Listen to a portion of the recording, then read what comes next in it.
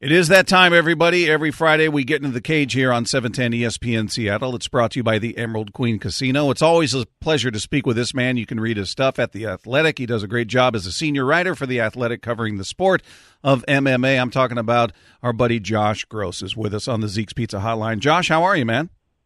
I'm doing very well. How are you? I'm doing great. Boy, there are a few interesting topics out there I want to hit with you. First of all, I saw that you tweeted about an hour ago, Randy Couture, for those that don't know, suffered a heart attack.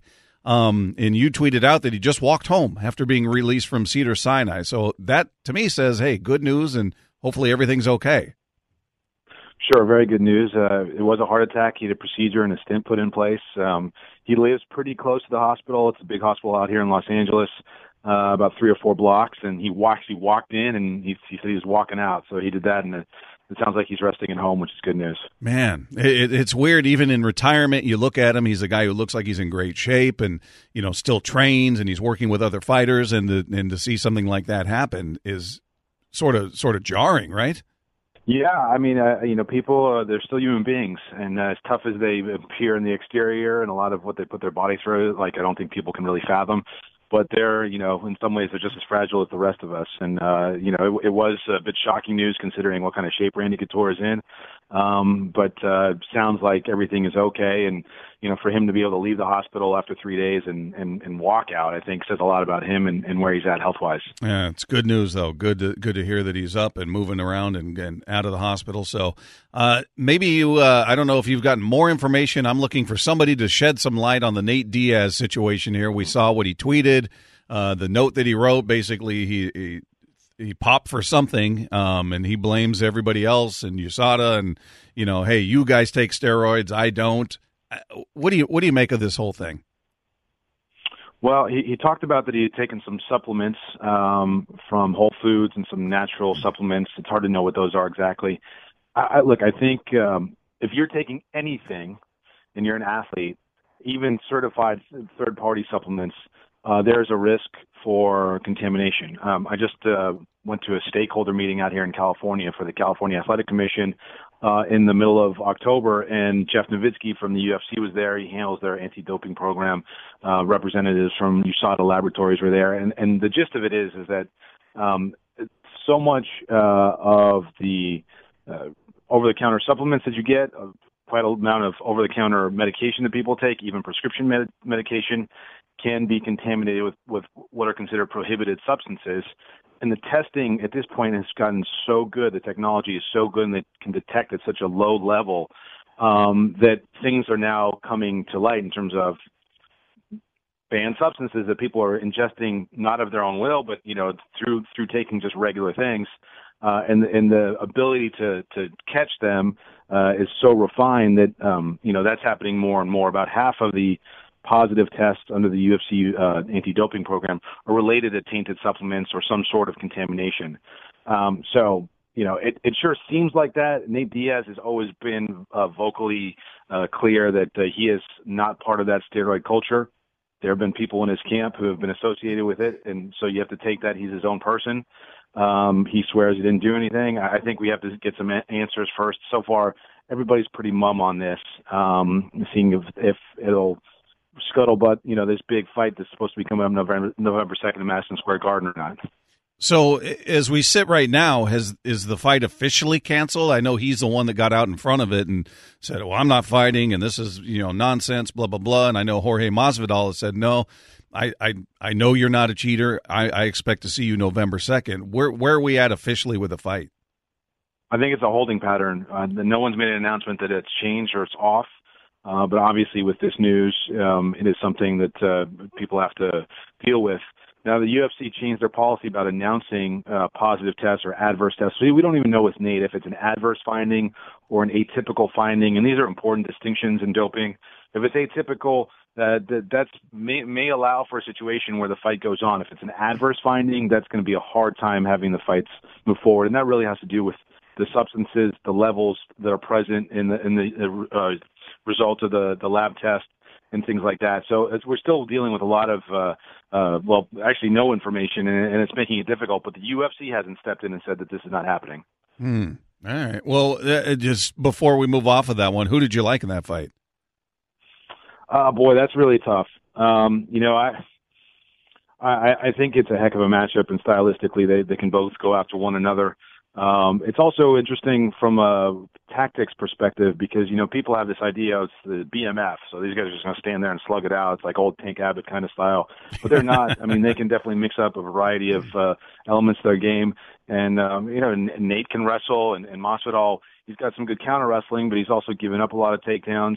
And I don't know. I hadn't really made a pick yet, quite honestly, Bob. I was going to wait to see how they played out on fight week before I really felt like I was comfortable about saying which guy was going to win or not. Okay, moving on. Let's. I was looking at your Twitter page, and you retweeted a video of Conor McGregor speaking to a group of media, and somebody decided to throw a bottle at him as he was talking about disrespecting the people of Dagestan. Do you know who threw the bottle and what was going on there?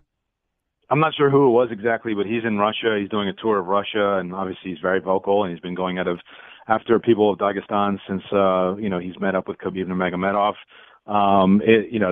If you're from certain parts of the world, you don't take kindly to that kind of talk, and clearly Conor's struck a negative chord, with people in that part of the world. And, he almost got the George Bush shoe treatment there. It was interesting to see his reaction to it.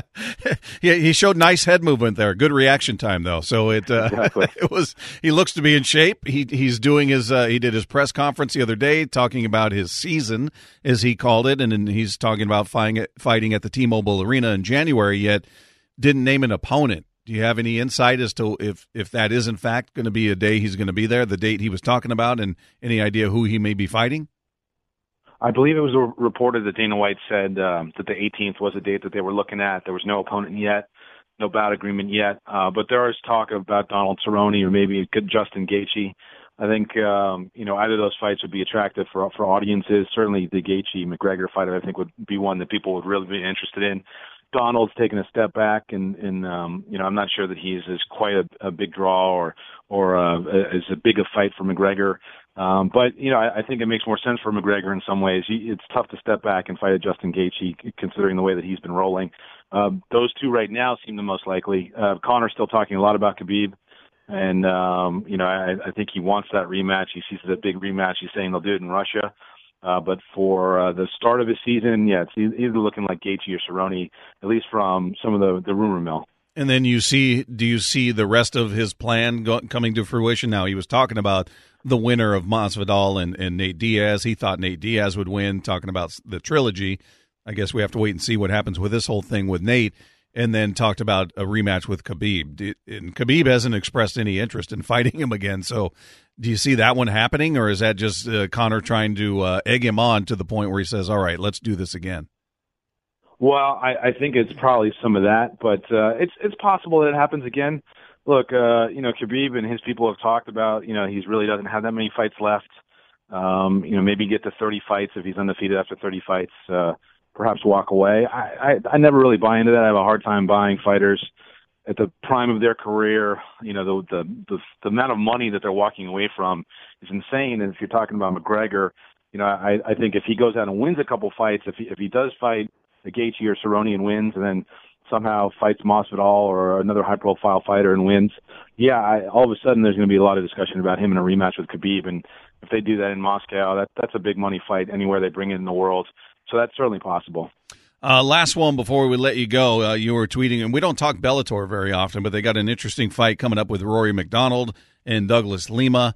Where are you at with McDonald? Does he look the same to you as he did when he was in the UFC and he had those wars with Robbie Lawler, and people feel like he hasn't been the same fighter since? I know after one of his fights recently, he talked about he didn't know if he had the desire to do this anymore, and then he came back, and obviously he's won, and he's got another fight here, but all in all, do you look at him as the same fighter, or has he lost a little bit because of the damage he's taken? He's definitely not the same fighter, and I'm not going to necessarily say that he's lost anything, but by his own admission, he feels like he is not mentally the same guy who would stand in front of Robbie Lawler the way he did, and sort of he had a weird sort of masochistic thing happening in that fight, and I think it changed him, where he didn't need to prove how tough he was anymore. I still think on any given day, tactically, if he comes in shape, he's a handful for any welterweight on the planet.